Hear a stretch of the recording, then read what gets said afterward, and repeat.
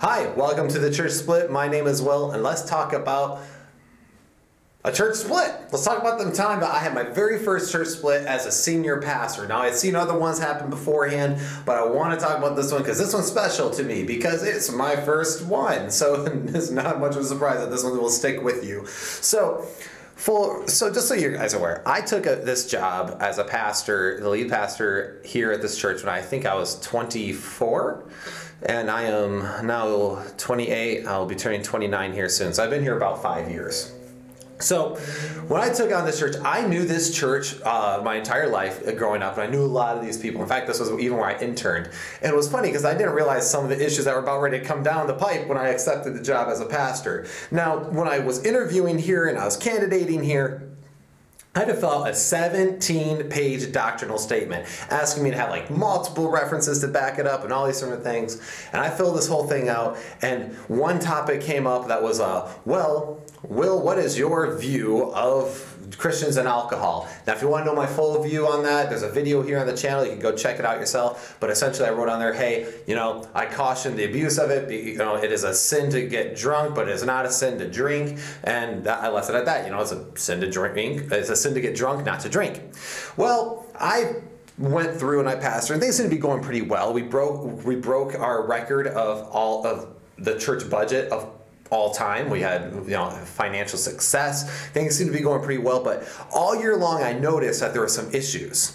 Some things started kind of coming out. That happens over time. But I told myself for our first year, I just want to kind of get my feet wet. Well, one of the biggest issues that first came up was the fact that contributed to the issues we experienced was the board structure. The board, anyone who was on the board wasn't necessarily a deacon or an elder or spiritually qualified.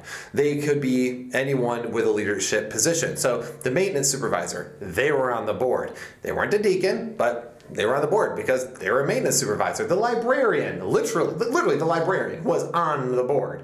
And so basically, if you had a church office, you were on the board. And that wasn't biblical. And I had an issue with that. And I was like, oh, we'll address that eventually. But these people seem pretty good. Until I started noticing the problems. So what essentially was on the board, there was 30 sides to the board. There was the old pastor's family, and the old pastor still attended the church. And by the way, the old pastor's a great guy. He actually was there for 40 years. He was the one who started the church, essentially. But this guy, he honestly, when people came to him with problems, he did send them my way. It's like, well, it's not my decision to make anymore. You need to go with him. So in all fairness in this, none of this was really set up by him on that front. But there was his old family who was in control of a lot of things, and then there was this other side, and they were just a good group of friends that were kind of on their own side. And then the third group was pretty much me and a couple two other people on the board who were just honestly trying to lead the church. And then there was these two sides with their own personal agendas. Well, a lot of things came up, but I remember I just changed when we prayed in our service because we opened in a word of prayer, and then we prayed before we had announcements. But before announcements, he'd go up there and pray, and then we would have offering, and guess what? We would pray, and then I would preach, and then at the end we'd pray. And I was like, there's a lot of times where we're stopping and praying, and prayer is a great thing, but I feel like we could have a smoother transition because it felt like we're using prayer as a transition time, and I didn't like that. So I was like, let's do all XYZ and put prayer here. Well, then that was a problem with this individual, with one of these many individuals. There's a lot of problems. One person had a fit about the color of the sanctuary when we were going to repaint it, which was really silly to me, and a lot of weird things. This one person didn't like the investments I made on some of our sound equipment and had a fit here and there. And one thing that kept coming up, well, Pastor so-and-so always did this. Pastor so-and-so always did that. And one person, with the sound equipment, well, you should have talked to Pastor so-and-so before you did that. It's like, well, actually I did. They were the first person I called. Really? Yep. And then it got really awkward. It was really funny, but one thing I noticed as we were going through was it definitely started becoming this group of people kept trying to control me, and this group of people tried to control me. Well, we want you to do this, and whatever they wanted me to do was in conflict with what this person was saying. And then this person was telling me to do something that was in direct conflict with what that person was saying. And it was very much a pulling me different directions, and I was like, I don't know what to do here. I don't know how to handle this situation. I just want everyone to be happy. Can we all just get along? And what ended up happening was I had a meeting and I was like, guys, I'm just noticing there's a lot of friction in the board, and what we need is a unified body. It shouldn't. And so I pulled out 1 Corinthians 3, where we talk about not Paul or Apollos, but serving Jesus Christ. And I made the parallel. I hear all the time that the old pastor did this and this and that, and I'm doing this, and you don't like this, but it shouldn't be me versus him. It should be us serving together for God. And I'm talking about this, and then suddenly this board member gets up, and he explodes. He goes, and this verbatim, well, I got a lot of problems with what's going on around here, and you are right at the center of it. And he got up and he stormed out. And the entire time when he was up there screaming, I was like, hey, well, if you just take a seat, I'd like to talk to you about it. He's like, no, and he just stormed out. And he took his family with him at that time. And I was like, what in the world just happened? And to this day, I have no idea what he was upset about. He tried to talk to me about it personally later. And it was just like, I don't like basically any of the minor changes you've made at the church. And this person also regularly came up to me, well, everyone's saying this. People are saying that. And what he really meant is him and his little cronies were having a lot of gossip sessions. But then the other group of people wanted to control all the staff and things going on in the office and everything there, and playing politics with that. So much so, this person told me I needed to pick up some supplies for the church. I bought supplies for the church, and then they said I spent too much money on the supplies for the church, even though I got exactly what they asked. I told them that's what they asked for, and they're like, yeah, but you didn't even try to get coupons to get it cheaper. And I'm like, it was $30. You want me to? I will give you the $30. I literally said that. It was at 8:30 at night, and this person was yelling at me over the phone, and I was like, And I just remember being so shocked, because I was like, why is all these little things what is causing people to just go bananas? Because we should be focused on how to get the gospel out to our community, not how we can yell at each other about spending $30 on labels. I was really surprised. But so as the story and the situation just kept furthering, I remember we came to a head at one board meeting. One person on the side that was trying to control a lot of the administration wanted this person removed from their position, wanted one person removed who was not in the meeting. And this individual said, well, if they're going to be in that position, shouldn't they be tithing? They ought to tithe. And the person who was saying this, of course, was the person who kept track of the financial books and knows who tithed. Fun fact for you, as a pastor, I stay out of that realm. I don't want to know how much people are giving. I don't want to know who's giving, because as a pastor, I don't want to be involved in any of the money situation for that, as far as that's concerned, because it gets sticky once you start knowing who gives what, and I don't want anyone to ever accuse me of ulterior motives. So this got wild, and I was like, you can't be bringing up their tithing information in a meeting as ammo against them. That's not okay. Especially publicly in front of 10 people.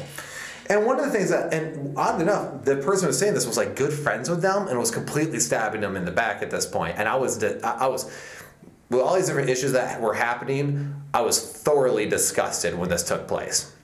So essentially, when this person brought up all of this information about this person's ties, what they didn't realize that these people were a month behind in their mortgage and were struggling financially. And instead of demanding money from them, we should have been giving them a gift, which we later on ended up doing after these other people left, though. But, they had no idea of the situation here, yet they were willing to make an instant judgment, bring them before everyone, and drag them through the mud. And I just remember standing up finally, you know what, with all the inner fighting that's been going on, I am thoroughly disgusted with it. You have crossed a boundary here by slinging mud at them like this. And you know what, if this is the way the church wants to operate from here on out, you can find yourself a new pastor, because I'm not going to have any of it. And one of the deacons left, and then even the old pastor's, one of his closest friends got up and said, yeah, he's right, and he left with me, which I was very surprised. Well, of course, this all ties back. Then what ends up happening is a lot of other issues started coming up. So one individual in the church who was part of this group of cronies, essentially, they found out that I was okay with people drinking.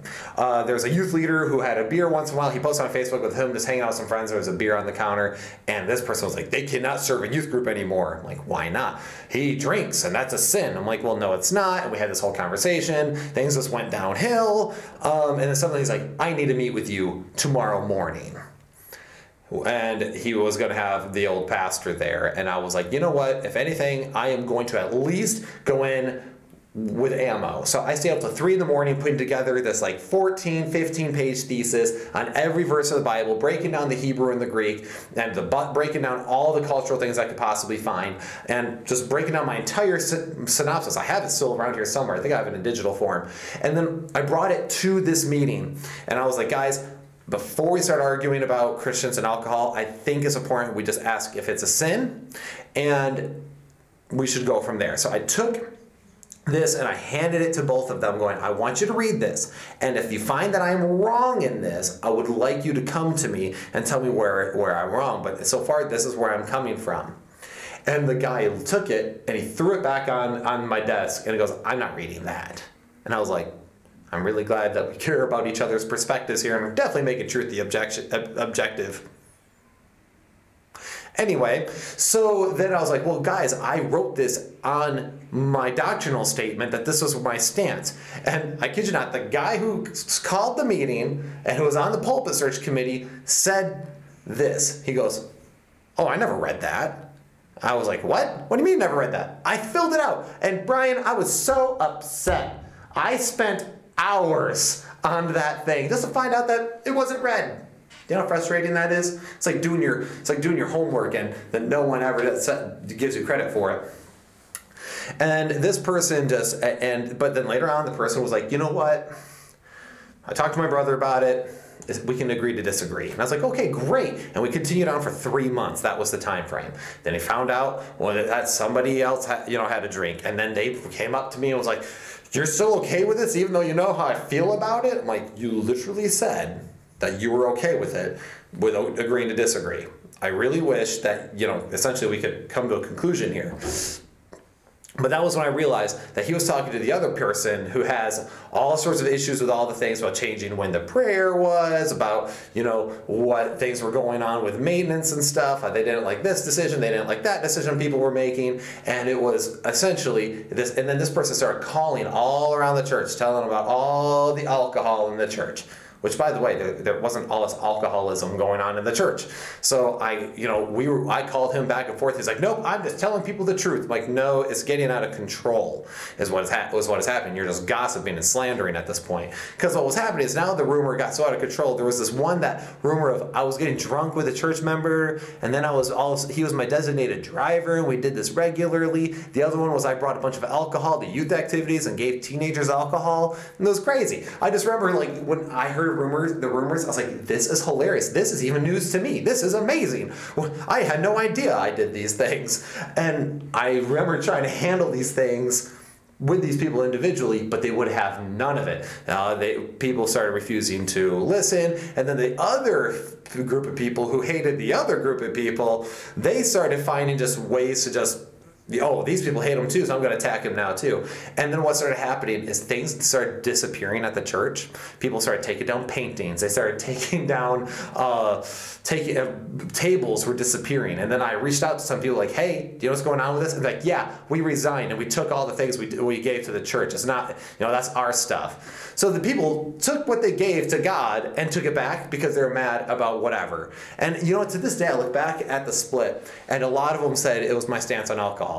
But what's funny is I was very public about my stance on alcohol. I even had that conversation with some of the people who said it. I was like, well, that's what the Bible says. And they're like, yeah, we agree. And then later on they changed their tune because they felt like it gave them a moral high ground. And long story short, our church, we lost 30 members. And I look back and I think there's some things I could have done differently. And it's not changed my stance, by the way. It's because my stance is outright biblical, and there is no way around it, really. And that was my hardest thing. The hardest part for me was like, well, it's not even that big of a deal to me. Alcohol is not that big of a deal for me. And I actually thought, well, maybe I'll just say, yeah, we'll just be against it as a church, just to keep the peace. But then I realized if I compromise scripture in one area, I may as well compromise it in every area. If I'm willing to say one thing is a sin that God never said is a sin, what's to stop me from the next one? See, it's a real dangerous, slippery slope once we start calling certain things sins, or we start compromising certain truths just to make people happy. So essentially, if you compromise the truth, you're living a lie, right? And that's goes for the smallest of truths. So point is so the church split. It got really ugly. I was one person showed up at 6 in the morning and knocking on the door and just to tell my wife how terrible of a husband she had. It was this wild event. I still look back at some of the things that were happening. I'm like, what? But I think I'm not alone on this. I know a lot of pastors that have experienced similar stories. I talk to so many pastors like, yep, no matter what, you're going to be the bad guy, and no matter how upfront you are, someone's always going to find a way to twist everything. And that's essentially what it was. And I remember it hurt me because there was so many people I was close to who suddenly became my enemy, and I realized how ulterior motives the entire time. So here's the thing. This is why in Psalms 133, David said, "Behold, how good and pleasant it is when brothers dwell in unity." He's saying, you know what, guys? Unity is important and it's beautiful when brothers do it. But you know why he's saying specifically that it's good and pleasant when brothers do it? Because they don't do it a lot. Brothers have a tendency to fight. You don't have a brother, do you, Brian? No. Okay. I fight with my sister, though. You fight with your sister? Okay, that works. Yeah. I have fought with my brothers before. I get along with my sister pretty well, but her and I have fought before. You probably have fought with your siblings before. And if you're a single, if you're just the only child, then you're a spoiled rotten brat. So that's... Just kidding. But unity is important, and he's saying that it's pleasant, it's special when they do it. But the problem is that many people don't. This is when I started realizing why Jesus spoke so strongly in Matthew 18 when he did. And you guys might remember that. I have a video on here. You can look it up called Unity, How to Prevent a Church Split. If you find that, you can watch it. You'll get a full breakdown there. But the thing is that Paul also says, hey, not only, Jesus said, hey, if they don't repent of these things, take it before the church. If they still don't repent of all these things, let them be unto you as a tax collector and a publican. In other words, excommunicate them, essentially. And that's one thing I didn't do at this point was I kept trying to, I didn't want to, because these people are friends, I didn't want them to leave the church because it was my first conflict I've ever dealt with as a senior pastor. So I was trying to protect their reputation as much as possible. So I didn't take it before the church at the time, and that is one of the things I changed right away because gossip got out of control, and I wasn't able to control it because people didn't hear it straight from the horse's mouth. They heard it from so and so who heard it from so and so, and then things got out of control. But this is why we ought to bring it before the church. To cut it off, to cut the snake's head right off. And then also, when these things happen, what does Paul actually say? He told Timothy in 2 Timothy chapter 2, verse 24, he goes, "And the Lord's servant must not be quarrelsome." Which means if you're causing a lot of quarrels and you're causing a lot of problems, you're not being a very good servant. But he must be kind to everyone, able to teach, patiently enduring evil, correcting his opponents with gentleness. God may perhaps grant them repentance leading to a knowledge of the truth, and they may come to their senses and escape from the snare of the devil after being captured by him to do his will. So what does he say here? Hey, you need to correct your opponents, but you must do so with gentleness. And so that was one thing. So I had a couple meetings about this, and I remember what brought it to a head finally. I was like, you know what? We need to have a meeting. And I pulled out 1 Corinthians 3 again, but then when he talked about you were ready for, you guys could only drink of the milk because you weren't ready for the meat of the word. I brought that up. I was like, look guys, if we can't be unified, we're not having the meat, essentially. We're not eating the meat of the word. Instead, we're all a bunch of babies in here wanting to fight over little things. We ought not to do that. And so I finally just kind of, I drew the line in the sand, realizing what the issue was, and I went, if you're willing to work in unity here, stay here, please. If not, there's the door. We're done. And it was funny because that's when the mass exodus happened. But you know what? It's okay to invite people to leave once in a while. Inviting people to leave can actually protect your church. And I know that sounds almost contrary, but at the same time, protecting in your church is more than protecting its numbers. It's protecting its spiritual health as well. So then also, in 1 Corinthians 5:11, Paul gives us even a clearer picture of things. He goes, "But now I am writing to you not to even associate with anyone who bears the name of brother, if he is guilty of sexual immorality, or greed, or is an idolater, a reviler, a drunkard, or a swindler, not even to eat with such a one." So he's saying, hey, hard line in the sand. If they're a swindler even, a reviler, I think we oftentimes get stuck on, sexual morality. We'll talk about the greedy person, the drunk person. Oh yeah, we can't spend time with them. Or the idolater, they're worshiping false gods. But we oftentimes don't realize that a swindler and a reviler is in there as well. And the thing is I actually took some peace in that later on. I was like, yep, this is the right thing to do. It's okay to draw that line in the sand. But one thing I want to definitely bring up here is what Paul says in Acts chapter 20. See, Acts chapter 20, Paul was saying goodbye to some of his closest friends and disciples, knowing the fact he wouldn't see them again because he was going to be put to death eventually in the near future. And he goes on at this whole thing, encouraging them in God's word and his grace, and asking them to carry on the message. But then he says this, in Acts chapter 20, verse 28. He says, "Pay careful attention to yourselves and to all the flock in which the Holy Spirit has made you overseers, to care for the church of God which he obtained with his own blood. I know that after my departure, fierce wolves will come in among you, not sparing the flock. And from among your own selves will arise men speaking twisted things to draw away the disciples after them."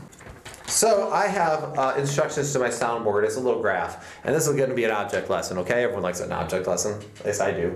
I like pictures. I do. Hey, Brian agrees. So that means all of you are wrong if you disagree. And therefore now we can cause another church split. It'll be great.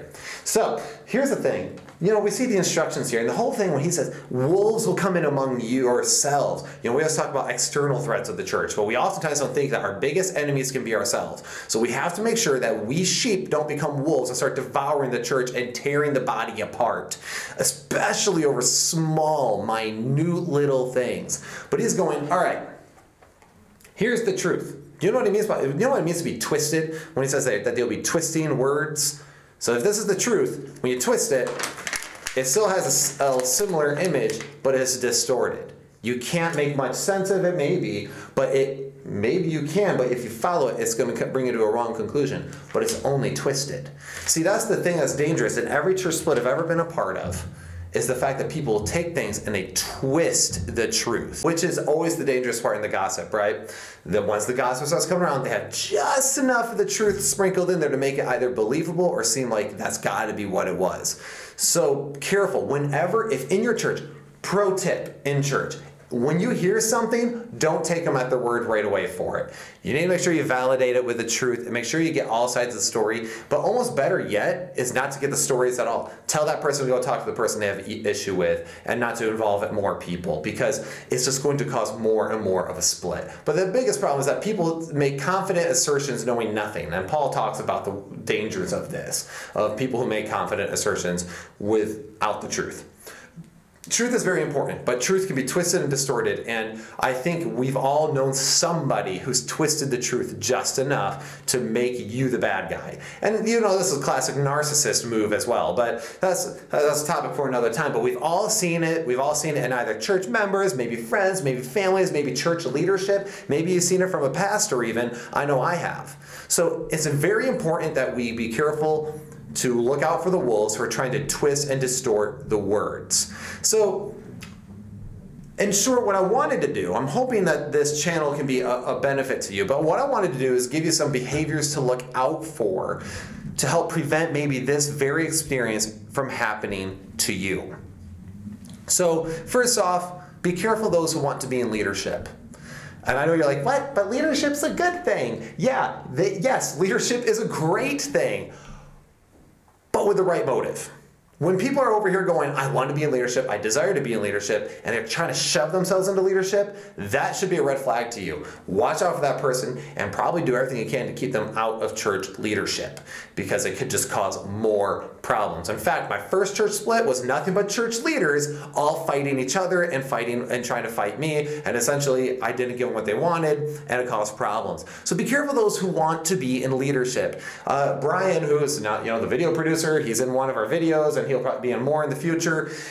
His family, they just kept texting me questions when they first came to the church, and he wouldn't respond to me. He'd ask me a question like, what is your view of women's roles in leadership? And I'd be like, well, XYZ, this reference, and I gave him this whole breakdown, which is a good video for some time in the near future. And what did he do? He doesn't respond. So I'm like, well, I don't know if he hates my guts now. And this continued on for a while. And then they invited me over for steak dinner. And it was amazing. But I wasn't sure if they were going to corner me on stuff or what. And it went really well. And obviously, we're now really good friends. But it's funny how that stuff begins. But one thing I appreciated was the fact that he was upfront, he was asking questions, and just trying to make sure that I was following a biblical view of things before they decided to latch onto our church. So the other thing is to. And by the way, he did end up in church leadership, but not because he wanted to, but simply because he was qualified to be. And I asked him to be involved in it, and he was like, okay, yeah, sure. And he never taught Sunday school a day in his life. And then once I asked him, I think he nearly pooped himself. But was it a little nerve-wracking? I was nervous. He's gotten a lot better at it. It's pretty great. And then he thought that the best book for him to try to teach through, his very first book would be Hebrews. Go bold or go home. Go bold or go home. It's like that in Romans. Like, oh, I've never done this before. Let me talk about the deep theological books. But anyway, the next behavior to look out for is those who say phrases like, well, people feel, or, some people are saying, or when they go, everyone says, and they're coming to you on behalf of somebody else. That is a red herring. That is a red herring through and through, because this is honestly a smokescreen. Usually what they're doing is they're using other people as an excuse to bring up their own complaints to you. And they're trying to tell you that there's a mob of people that are angry with you, and they're trying to control the situation with this. And usually there's either no one agreeing with them or one other person's agreeing with them. Their own little circle of people. But as soon as you hear, well, other people say blah, blah, blah, you know what? I say this all the time. An anonymous complaint will get an anonymous response. In other words, I'm not going to pay attention to that. Like, if you want to bring in someone's complaint, I told this person, the same person that exploded on me actually, he was like, well, all these people X, Y, Z. And I said, well, if those people feel that way, they need to talk to me about it. Well, they don't really want to. I'm like, well, then we don't need to have this conversation. Because, honest to goodness, if they are not willing to come to you, and they're not willing to go talk to you directly, and they want to remain anonymous, and there's no point in trying to address something, because as far as you know, it doesn't exist. So anyway, be careful of those types of phrases, and call it out right when it happens, because also it's either a smokescreen for their own complaint, or they're just a bunch of gossipers. And either way, you should call that out. You should say, I think the best thing for people to do would be to come talk to me, instead of go gossiping behind each other's backs and making invalid complaints without bringing it to leadership. I think that's a really decent way to handle that, because one of the things I've realized after my first church split is I should have handled these things a lot more directly than I did. So if a person comes in and starts coming to your church and go, wow, and they're like, man, your church is so much better than all the other churches. Your pastor is just the bomb. My old pastor, he sucked. He was awful. He was the worst. Well, guess what? If they're saying that about their old pastor, don't be surprised when they say it about the current pastor that they're at. If they're saying that the old church sucked, don't be surprised when they start saying your church sucks. Because here's the thing, that's usually just a sign of a disgruntled member bouncing church to church being disgruntled. And so, you know what? Be careful of that person. Here's the thing, is I love hearing how awesome my church is. And I'll be honest, my people are pretty cool. But at the same time, I'm like, you know what? I appreciate the compliment, but I'm also going to be keeping my eye on you, because I'm not sure if that is from a place of a genuine heart, or if that's coming from a place of someone who's never satisfied and is just, we're just one small topic or conversation away from a nuclear meltdown. So the other one is when some disgruntled members will say, well, you're not spending enough time with us. In fact, I heard through the grapevine at one split that one family left, and they were talking before like, we haven't gotten with him in months. Well, it's funny because they never asked to get together either. It is really funny. Also, and pastors, I've talked to a lot of pastors hear this, that they don't spend enough time with them. Well, let me ask you, if you go to a church of 100 people, okay, 100 people. And think about the time expectation you're putting on your pastor, right? Like, oh, it'd be nice if you went out to, grab dinner with us or something once a month or once every other month. Think about that much time that you are expecting him to spend. Now expect him to do that 100 times because there's 100 people in your church. That's next to impossible expectations for anyone to fulfill. He will never be able to sleep. He'll never take a day off. He'll probably die of a heart attack or anxiety or have a stroke. Okay? Like, no one's going to be able to fulfill that. So one of the biggest complaints I hear is that, but oftentimes they don't realize that pastors are ministering to other people who might have alcohol issues, or they might have other marital problems, or that, or they're just teaching people the word in private discipleship and all these different things. And you know what? They just don't have time for tea time with you at that moment. The squeaky wheel gets the grease. If all you're doing, one of your biggest complaints is, I feel neglected because I need attention, you know what you could do? You could reach out to other people. You could go to other people and minister to them, and then they'll pour back into you. That's one of the best parts about discipleship. Discipleship is about me pouring out into you, and then you pour out back into me. You'll notice that the Christ poured into his disciples, but also the disciples poured back. Like John was the disciple whom Jesus loved, right? And laid his head on his shoulders. So anyway, if you feel neglected in your church, maybe you should just reach out and go, hey, I'd love to get together with you sometime. Oftentimes the pastor is, he's running around. He probably isn't thinking about every single thing that someone could possibly be feeling. He can't read your mind. That's the point. So reach out, or maybe reach out to one of the elders. Maybe you should create a relationship with one of the deacons at the time or something. But either way, the worst thing you can do is just cause a big hissy fit, because then if your pastor starts spending time with you after that, it's going to be kind of superficial, and you don't want to do it out of that. You want to just reach out. Some pastors aren't perfect either, and pastors certainly can't read your mind or know how you feel all the time. And so just keep that in mind. Reach out to other people. Pour into others and they'll pour back into you. And, be sure that you show the exact type of excitement of serving others that you expect others to show when serving you. Remember this as far as another behavior. Well, oftentimes what they say is just an excuse for their actual underlying grievance. In other words, in my first split, they kept saying, well, pastor's okay with drinking. And they made the alcohol a thing to try to moral high ground me, although they couldn't Bible high ground me. Hey! No? Mic drop. I almost dropped the mic, but then I realized those are expensive. No, don't do that. But the thing was that they kept saying that, but really what it was all these things over the past year and a half that had built up, right? There's all these other things, and then they're like, you know what, we can't stand him, we're going to leave.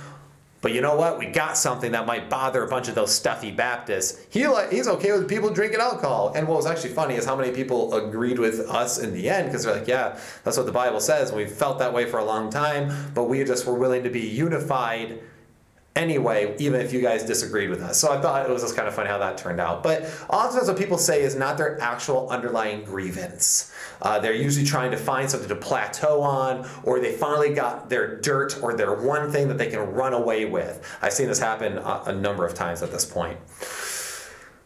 Also, once they start getting disgruntled, the other behavior is look out. They're going to try to build a case. So they're going to go back the past however many years or months they've been attending your church, try to get as much ammo as they can, and they're going to try to build a case against you. This has happened a few times, and there's one individual I had a conversation with, and every time I was like, yeah, but this is what really happened when they were bringing up half-baked information, and then the person was like, oh, that's just like you just want to fight me. I'm like, well, no, I'm just saying that you don't have the full story there, and I don't even know how you heard any of that story to begin with, because you were gossiping, which is always a danger. So anyway, be careful of those who are always going to try to build a case. Be careful not to always believe exactly what they say is the issue. Also, these people are going to oftentimes try to build alliances. So watch out who they hang out with the most. And remember, they're going to try to control you with a mob mentality, a large group of people. So look out for that. And usually these people are gossipers, they're slanderers, they're busybodies, they're trying to cause a lot of control, and they're trying to cause a lot of conflict in that area, and they're going to try to use all their people, their entire alliance, against you. That was what was so awkward in my first split, was there's two mobs, both on opposite sides, hating each other, but equally hating me. And it was really it was awkward and it was frustrating, but looking back, it's kind of amusing at how it all turned out. And most of all is that when people leave, they usually will try to cause as much damage as possible on their way out. And this is true for almost everyone. So As soon as they get an issue with you, they're going to try to character assassinate you. They're going to either make phone calls. They're either going to go to people's houses and try to cause gossip and slander. They're going to try to take their twisted case that they built against you and bring it before different people. They're going to, I've had multiple attempts of basically trying to assassinate me on social media. That's been fun. But the point is here is this is why you have to follow Matthew 18.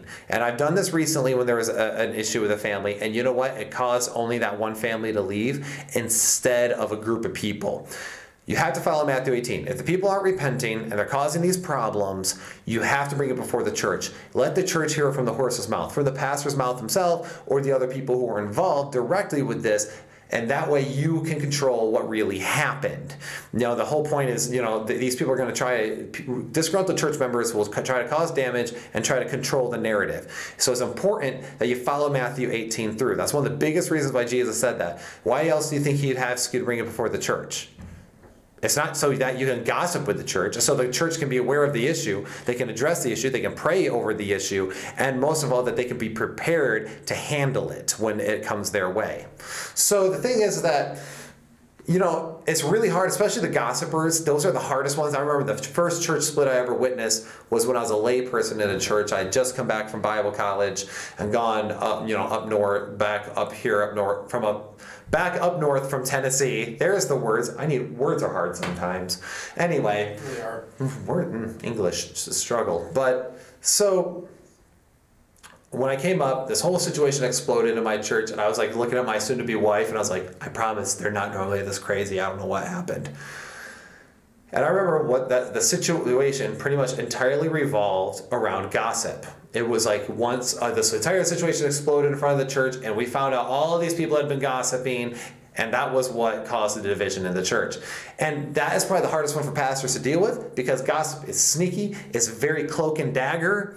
And so the pastor has no idea that this monster is growing and growing, and it's about to rear its ugly head and show his ugly teeth and take a giant chomp out of his church until it's too late.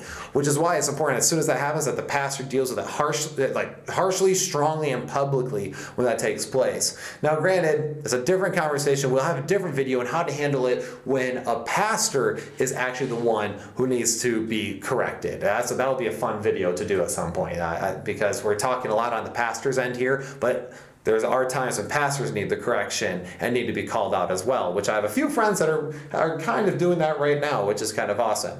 But here are the motives. So there's only a few motives, and that's it. So one, some of these people just need opinion validation. They want their feelings and their opinions validated. They don't care what the word says. They don't care what God says. They just want to feel like they're right, and they want to hear it from you that you're okay with that. Of course, the number one thing is don't compromise God's word. Do not compromise the truth for the sake of someone's feelings and opinions. We live way too much in a time right now where someone's morality is based on popularity instead of God's word. So we need to do that. We need to be focused on God's word.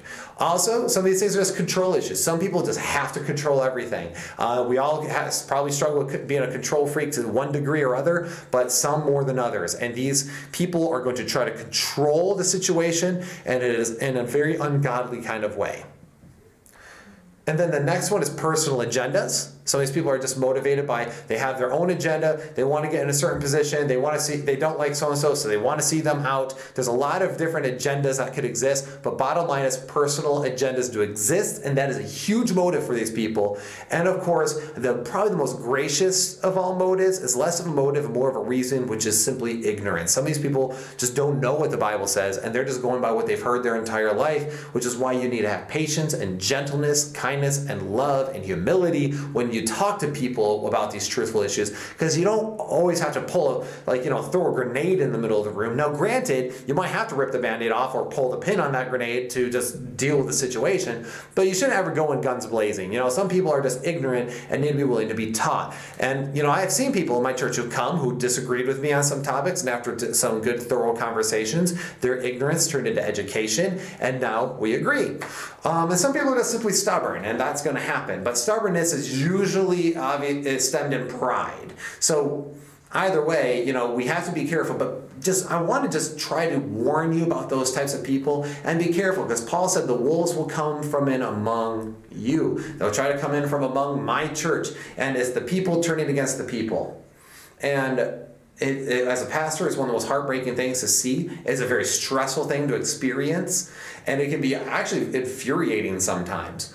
But as a pastor, you have to expect it because the wolves will come in from among them. But I want to warn you, churchgoer, church leader, bystander who's just hanging out here on the channel for whatever reason, to look out for those people with these different motives and look out for these types of behaviors in people. Because when they come out, it can get nasty. And the more equipped you are to handle it, the more prepared you are in God's word, the more and more likelihood of being able to handle it in a way that is honoring to God and will end in the most peaceful way possible. And if not peaceful in a way that might not avoid a fight, but at least peaceful that you will be at peace that you made the right decision, if nothing else.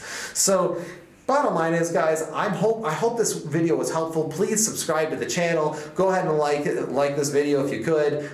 Every single one helps, especially at this point while we're still getting started. But I hope this was beneficial in some way, shape, or form. And please, if you know of a pastor who's suffering from dealing with a church split or disgruntled members, send them my way. I'd love to hear from them. Send them to the video or email us at thechurchsplit@gmail.com. We would love to talk with them, maybe even have them on for a conversation or two. So anyhow, my name is Will, and this has been The Church Split.